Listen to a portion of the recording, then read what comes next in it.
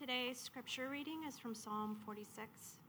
To the choirmaster of the sons of Korah, according to Alamoth, a song.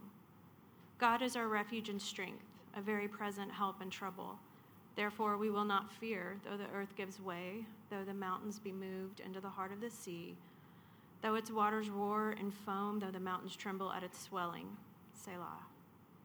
There is a river whose streams make glad the city of God, the holy habitation of the Most High. God is in the midst of her. She shall not be moved. God will help her when morning dawns. The nations rage, the kingdoms totter. He utters his voice. The earth melts. The Lord of hosts is with us. The God of Jacob is our fortress. Selah. Come, behold the works of the Lord, how he has brought desolation on the earth.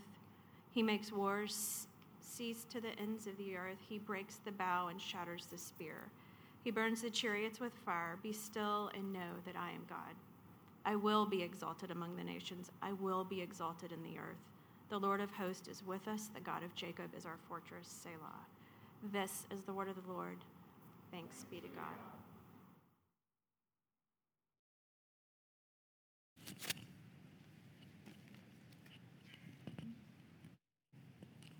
Thanks, Lauren.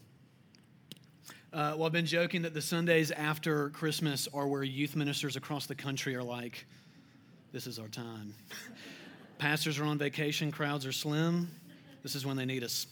And Matt, in his wisdom, is letting me preach today to probably lessen some of the damage that's going to go out from this pulpit, since there are fewer. But there's a lot of you here this morning, so joke's on y'all.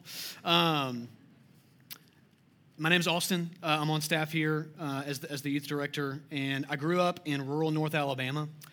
And my grandmother would tell me stories when I was growing up because she was married to a farmer, a cattle farmer. And he was a man of few words, my grandfather. And so she would be sent to the hardware store with very little to go on of what she needed to pick up for him. And so she would just walk into the hardware store and start kind of fumbling around with her words, telling what little she knew. She would say, well, I know it's a 78 Massey Ferguson, and I know that I need a piece that attaches to the yellow coil and the silver thing over here. And the hardware guy would be like, I know exactly what you're talking about. Just give me a second, I'll run and get it. And I say that because I feel like the Psalms, I feel like the Psalter, it's kind of like that for us as human beings, as we seek to kind of sort out and express our often confused hearts to God. The Psalms give us words to say when we're speechless. When we kind of know how we feel, the Psalms are places we can go that kind of help us articulate our hearts back to God in worship. And so I've started saying that the Psalms are like a spiritual bus stop, if you will. That they're like places we can go that take us where we need to be. Or that the Psalms are places we can show up to that end up taking us where we need to be, which is near God, near Jesus. So where are we this morning? And where do we need to be this morning? Well, I want to hold out to you the claim that Psalm 46 is a song of hope in the face of great fear. That it's a song of hope in the face of uncertainty and anxiety, that we've been given a song to sing in those moments. Because, and I know you're tired of hearing sentences like this, but we live in a historical moment where we just do not know what is going to happen week to week. It's a toss-up every single week. What is the CDC going to say next? What is COVID going to do next? How is that going to impact my job? How is that going to impact my school? What about my kids? What about their relationships? What about my relationships? Why is the SEC so underwhelming in bowl games? And I know we are so sick of this word, but we are just faced with an unprecedented amount of unknown, of just uncertainty. We're just constantly adrift in this sea of fear and anxiety and uncertainty. And if we're not careful, we will be living our lives in this survival mode, scratching and clawing to have control, constantly wondering, will it be all right? What is my life going to look like? We live a lot of our lives in this mode of fear. And I'm part of this pastoral cohort group that meets in Tupelo, Mississippi, every 6 weeks. And we did this emotional intelligence exercise, and they pulled out this big colorful wheel, and I was already kind of rolling my eyes just because I don't like those things. And but it really stuck with me. There were these kind of core emotions at the center of the circle, 6 or 7 that are kind of the basic underlying, underneath, subterranean emotions that we're feeling. But then it spreads out and it shows you kind of how they actually manifest themselves on the surface. And so what I did was I started looking at that outer ring and I was like, okay, what do I kind of most normally feel? And then what major emotion is that attached to? And so I started looking at things like overwhelmed, worried, inadequate, inferior, insignificant, excluded, worthless, nervous, exposed. I was like, yeah, that seems about right. And all of those trace back to fear. And I don't even know if I knew that fear was an emotion, and I definitely didn't think that I felt it that often. But after that exercise, I was like, I'm kind of shaken up. Like, maybe I'm a lot more afraid than I thought I was. And so if any of those words that I just listed describe you, and I know that they do because you're a living, breathing human being here this morning, I think that the author of our psalm has deep experience with the exact same thing. And it's an evergreen, kind of perennial part of the human experience. And so where do we go when we feel afraid, when we need hope to combat it? I think we go to places like Psalm 46. And I want to think about that psalm in 3 ways. Hopefully, briefly this morning, I want us to see that Psalm 46 shows us how God reveals our fears, replaces our fears, and then removes our fears. So first, Psalm 46 and the revealing of our fears. Read verse 1 with me again. It says, God is our refuge and strength, a very present help in trouble. So the first thing to kind of see is that this is not a conditional statement. This is not an if-then statement. It's not saying that God would be a present help if trouble were to somehow come upon my life. It assumes that trouble's coming. It assumes that that's a natural part of living in this fallen world, this side of the fall, this side of heaven.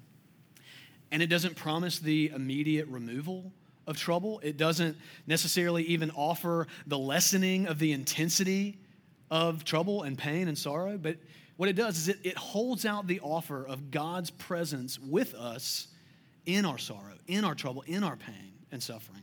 And it actually holds that out as the better option. The biblical worldview, the Christian way to look at reality, which is so upside down and backwards, is to say that I would rather have the presence of God in the midst of all this danger, trouble, and suffering than to have a life free from suffering and free from trouble, if that life is also free from God. I would rather have trouble with God in it than no trouble and no God. That's the biblical worldview on the table. And so it makes me think of this story that I heard from a good pastor friend of mine that's really stuck with me over the years. He and his family were on vacation or a trip of some sort. And I don't have experience with that, but I just heard that like when you try to take a vacation with kids, that is not a restful trip. That is like a war. Like it is like a battle of attrition that you are in. And so you're in a foreign bed. You're in some like random hotel room. And he said that his daughter just woke up crying and just couldn't go back to sleep. No matter what he did, he couldn't soothe her. He's exhausted. She's exhausted. And he tried all he could do to get her to go back to sleep, and nothing worked. He just couldn't do anything about it. And so like all of us, when we exhaust all of our other options, we pray. And so he prayed, and he prayed, and he prayed, and he prayed that his child would sleep and give him peace. And it never came. I don't think she ever went to sleep. And he told us, he just said, I realized in that moment that maybe what God wanted was not necessarily to get rid of this situation I was in or to remove me from this situation I was in. Maybe what God wants is to force me into a position where I just have to spend time with him, where I just had to pray. I was just spending time with him, dialoguing with him. That maybe what we need more than a peaceful night of sleep or a quiet child was to just be near God, to just experience his reality and his existence and my involvement with him. And look, I know that a crying child in the middle of the night pales in comparison to some of the awful horrors and tragedies that people in this room have had to walk through. But that principle remains the same. What if instead of taking away your trouble, the God of the Bible, the God who is there, is actually more interested in having you turn to him in those moments, to acknowledge him, to start a dialogue with him, to just be near him, and to feel that he is intimately near to you. And so I just love that the message of the Bible, that the gospel of Jesus, it is just utterly realistic. That the hope of the God of the Bible is not some pie-in-the-sky idealism where when you believe in him, everything is just going to be okay for you for the rest of your life. But that trouble's actually promised, and it's assumed. And yet that having God in the midst of that trouble gives your trouble meaning. And it actually gives your trouble purpose and significance and value that it couldn't have without God, right? Think about it. If there is no God, for whom all of human history and all of human activity is ultimately the goal, then all of the evil and the pain and the suffering that we experience is meaningless. There's no redemptive arc. There's no good news. It is just cold, empty suffering in a universe without God. And so only the God of the Bible actually gives your suffering purpose and meaning and value. And it's because he says, that's actually where I meet you most. That's actually where I'm closest to you. And so if I can just make a beeline to Jesus Christ for a second, it's also only the God of the Bible that actually enters into that suffering that we experience. And he actually ultimately takes it on himself in the cross, defeating it forever. And so briefly, right, God is a present help in trouble. He doesn't remove us from it. He gives it meaning, right? He gives us himself in it. And it's that truth that causes the psalmist in verse 2 to say, therefore, I don't have to be afraid, right? In the words of Kevin McAllister, I'm not afraid anymore, right? He says, therefore, because that's true, I will not fear. And I love what the psalmist does next. He starts to list these like potential future fears, right? He says, but what if the earth gives way, right? What if the mountains be moved into the heart of the sea? Essentially, what if everything I ever thought I knew just up and vanished in one moment, right? What if life as I know it just gets completely taken out from under me? What if all of my worst fears come true? What then? See, encountering the God of the Bible, what it forces us to do is reveal what we actually are afraid of. What are you actually afraid of? Right? According to the Old Testament prophet Micah, he says that fear, short definition, fear is simply to stand in awe of something. To stand in awe of something. And look, most of the issues that you and I struggle with in our lives, it's because we're just standing in awe of the wrong things. Right? We stand in awe of the wrong things. And so what we see is that fear, it's not the opposite of faith. It reveals what your faith is in. Fear, it's not the absence of faith. What fear does is it shows you what your faith is actually really in, right? Consider it this way. To quote this theologian named Justin Holcomb, he says, our emotions are always about something. And so if fear is an emotion, our emotions are always about something. They always have an object. They tell us something about what we value and what we believe. And so what are our fears about? What's the object of your fears? What are the things that if you lose them or if they happen to you, make you feel like the earth is crumbling underneath your feet? If having financial security is your refuge and your strength, then you will feel crushed when the markets tremble and when your savings give way, because they inevitably will. Look, maybe it's slowly realizing that you just don't have that much control over how your kids turn out. Whether you do all the right things or all the wrong things, that a lot of it's just not up to you. Maybe that makes it feel like your world is giving way. Maybe it's a job change or a job loss, or maybe it's just realizing that you just really aren't all that happy and satisfied in your work, but you've sunk all this money and time into it, and so you just kind of feel trapped, and you realize that, and you're like, it kind of feels like my world's giving way. If having social acceptance from the right people, if that's your very present help in trouble, then what happens when you inevitably get snubbed by the people you want to be in with? What happens when you get rejected by the type of people that you just have to have on your team? Our fears, it's not the opposite of faith. Our fears reveal what our faith is really in. And so look, if the anchor of your soul isn't lodged into something eternal and unchangeable, if it's not anchored somewhere up there in heaven, untouchable, then your world will fall apart. And your life will fall apart with it.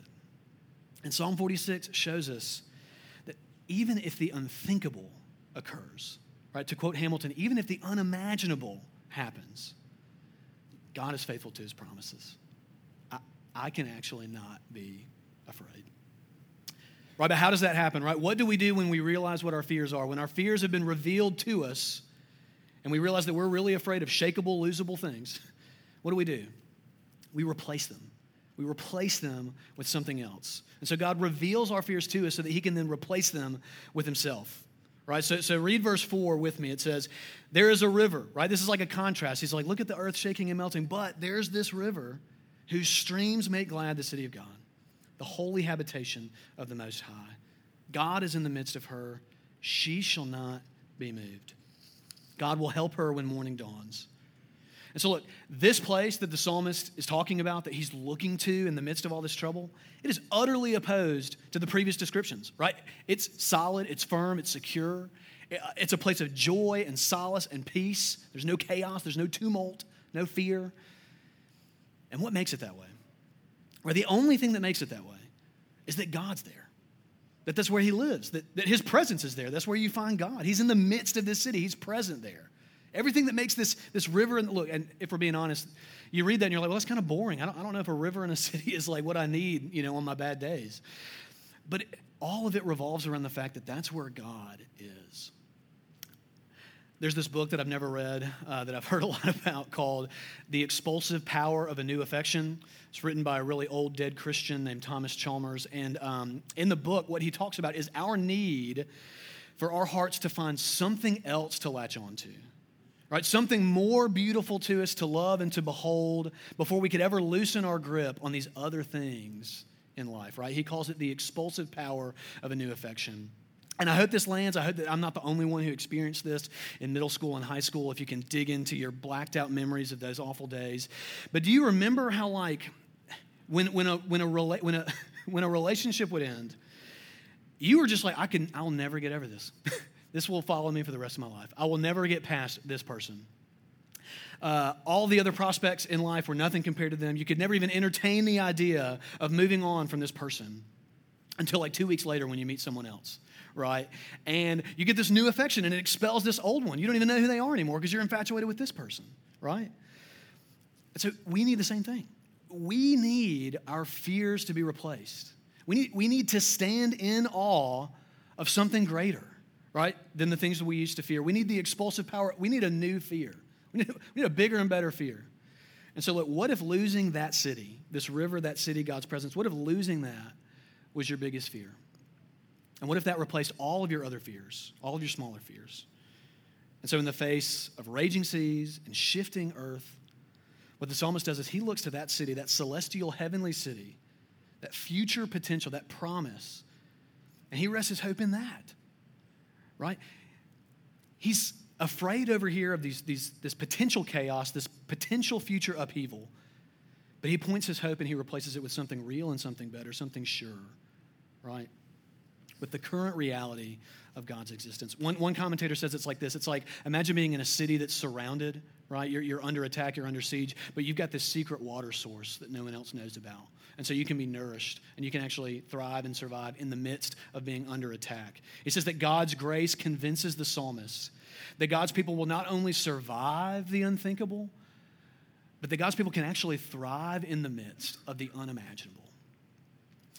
Because God's people are actually so intimately wrapped up in God himself, right? They belong to him so intimately. They are one with him. They're united to him.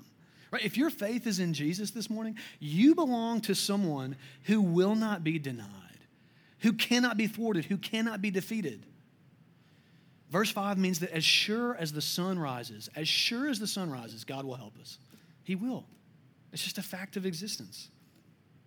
And in this replacement of our lesser fears with a greater fear, that's when you actually start to see the removal of your other fears. Right? The things that used to scare you no longer seem as daunting as they once were. Right? That as God reveals what you're afraid of, and as he replaces those fears with himself, you can actually start to experience life that is a little more free from fear. That's a real promise. That's good news. That you can actually experience a life that's a little less free of fear. And so God reveals our fears so that he can replace our fears with himself. And finally, he removes our fears. So look at verse 8. It says, come. Right, there's an invitation. Come with me and behold the works of the Lord. Come with me and look at what God has done. What the psalmist is doing, essentially, he's saying, look at God's past dealings with us, with Israel, with the world, and let that comfort you. And let that comfort anyone else who sings this song. Let it remove your fears. He says, look at what God has done in the past. Behold the works of the Lord. Remember everything that he's done for us up to this point.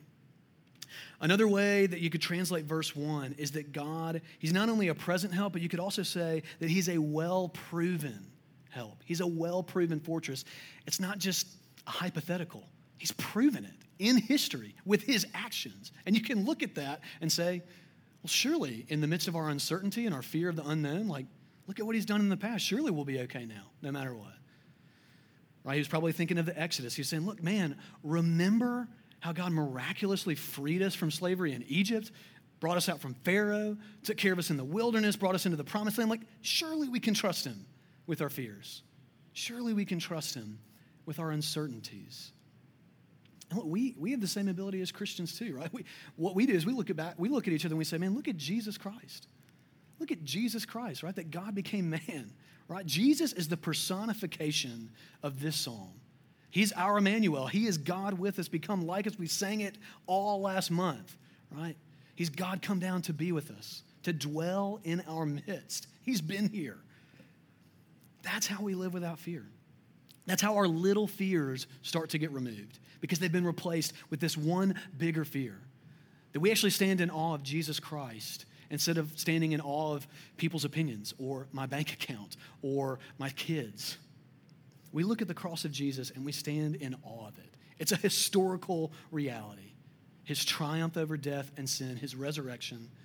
And so we can look at that and we can know God will keep his promises. He will come through for us. He already has. He's already saved us. He hasn't abandoned us and he won't. And so look, in the face of an unknown future, in the face of uncertainty and fear, we, like the psalmist, we have to ground our hope in the known acts of history that God has revealed, knowing that he will keep his promises to us because he has. He's well proven. He's done it. And so it's actually knowing that, it's actually believing that can allow you to submit to the command of verse 10, right? It says, be still and know that I am God. And really, up until studying for this, I just always thought of that verse as like one of the pretty ones that you get a calligrapher to put on a canvas with like, soft grass and like a babbling brook. And just be still and know that I'm God. But it's kind of a command. Like there's kind of a forceful sense of challenging here where he's like, no, you need to be still. You need to stop. And so it is comforting, right? Because it's a paradox. It's a command to rest. It's a command to do nothing. It's like saying, hey, sit still and don't do anything. You're like, okay. It makes me think of those like countless movie scenes. I can't even pick just one where you have this like overworked protagonist, this like workaholic who's like drowning in their own work life. They have no social life, no personal life. And their boss and their fellow employees are like, we're like forcing you to take paid time off, But their identity is so wrapped up in what they do. They're like, I can't take time off. Like, I don't know who I am if I'm not working. And we're the same way. In the middle of our fearful, fretting, busybodying that we do so often, God challenges us, and actually he commands us to be still, to stop, and to realize and remember that he is God.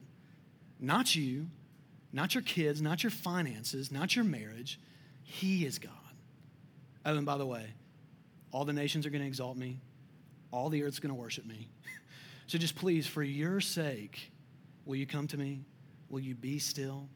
I know the end from the beginning. I know how it's all going to end, and we win, right? I'm going to be exalted. It's all going to be okay. And so look at this last verse, verse 7. The last verse in verse 7, they're the same. It's a refrain. It says, the Lord of hosts is with us. The God of Jacob is our fortress. Look, probably one of the best things about moving to Memphis so far, other than getting to know all of the students and families at Redeemer, has been being initiated and indoctrinated into Grizzlies fanaticism. It has just been so much fun, and so many of y'all have made that possible for me and Meredith, and it's been amazing. And I remember seeing this video somewhere as I'm, spending hours perusing Ja Morant highlights, where, and I checked with our local Grizzlies experts, the Smiths, the Ivies, the Walkers, and they told me that it was during a Cavaliers game near the beginning of this season. And just imagine being at the Forum, and the game is close, and it's in the fourth quarter. You're down to the final seconds, and all hope of a win seems minuscule and diminished. And yet Ja Morant does what he does, and he defies the laws of human physics, and he makes his way to the basket somehow, and he secures the win, and the Forum just erupts, and the place is going crazy, and it's on fire. And what he does, this is amazing. I get chills when I think about it. He looks at the crowd, and he says, y'all have got me. He says, y'all have got 12. You've got me. And in that moment, do you think anyone in that crowd is afraid anymore? They're like, no, we got 12. Like, we're going to be fine. He's going to win game winners for the next 10 years for this franchise, right? All Memphis residents can sleep happily and calmly because they got 12, right? Look, we have the Lord of hosts. Literally, that means we have the Lord of angel armies. We've got Jesus. We've got the Lord of hosts, the one who could speak and the earth would melt, the one who spoke and created the earth. And that God became a man, became a human being to dwell with us 2,000 years ago. And on a Roman cross for a crime he didn't commit, Jesus Christ, the perfect Son of God, for a moment, he felt the weight of his earth giving way under his feet. Right? He felt the palpable separation from God, the thick darkness of being cut off from his Father. He felt the power of an almighty God raining down justice and wrath and judgment on all of our sin, all of the evil that the world's committed, so that you and I here this morning in Memphis, Tennessee, 2,000 years ago, so that we could be still, so that we could know that he is God, that he is our Father, that we are his sons, that we won't ever have to bear the punishment that our sins deserve, right? Which, if you think about it, that is the one thing that we should fear most. That at the end of my life, I would have to stand before a just and holy God and bear the consequences and punishment that all of the evil I've ever done deserve. And so think about it. When your biggest fear will never happen, doesn't that just kind of make all of your other fears fade into the background just a little bit, right? If your biggest fear, God leaving you, God abandoning you, God forcing you to deal with the consequences of your actions, when that is off the table, it can kind of help all of our small, lowercase f fears fade into the background a little more.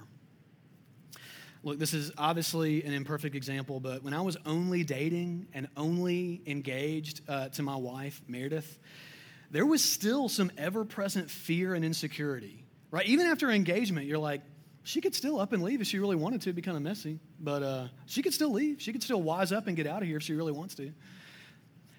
But on our wedding day, when we're holding hands and looking in each other's eyes and saying vows, like, those fears are gone. Like, she is stuck. She can't leave. Like those fears dissipated because she made promises. Right? She made promises to me. And what we have in Jesus is like that, but infinitely better. Right? The Apostle Paul says that Jesus Christ is yes and amen to every promise God has ever made. He's proof that he's going to come through, that he keeps his word. I love to ask our students this like really unfair trick question. I love to say like, hey, do you think God can do anything? And very quickly with a devout yes, or with a devout tone, they're like, yes, absolutely. And I'm always like, well, could he lie? And they're like, but I love that, right? Because it's good news that God can't do anything. He can't lie. He can't sin. He can't not keep his word to you. And so when you realize that the worst possible thing that could ever happen to you, an eternity without God, God abandoning you over to your sins and their consequences, when you realize that that will never happen to you, all your other fears can finally start to melt away. That is how the removal of our fears can start.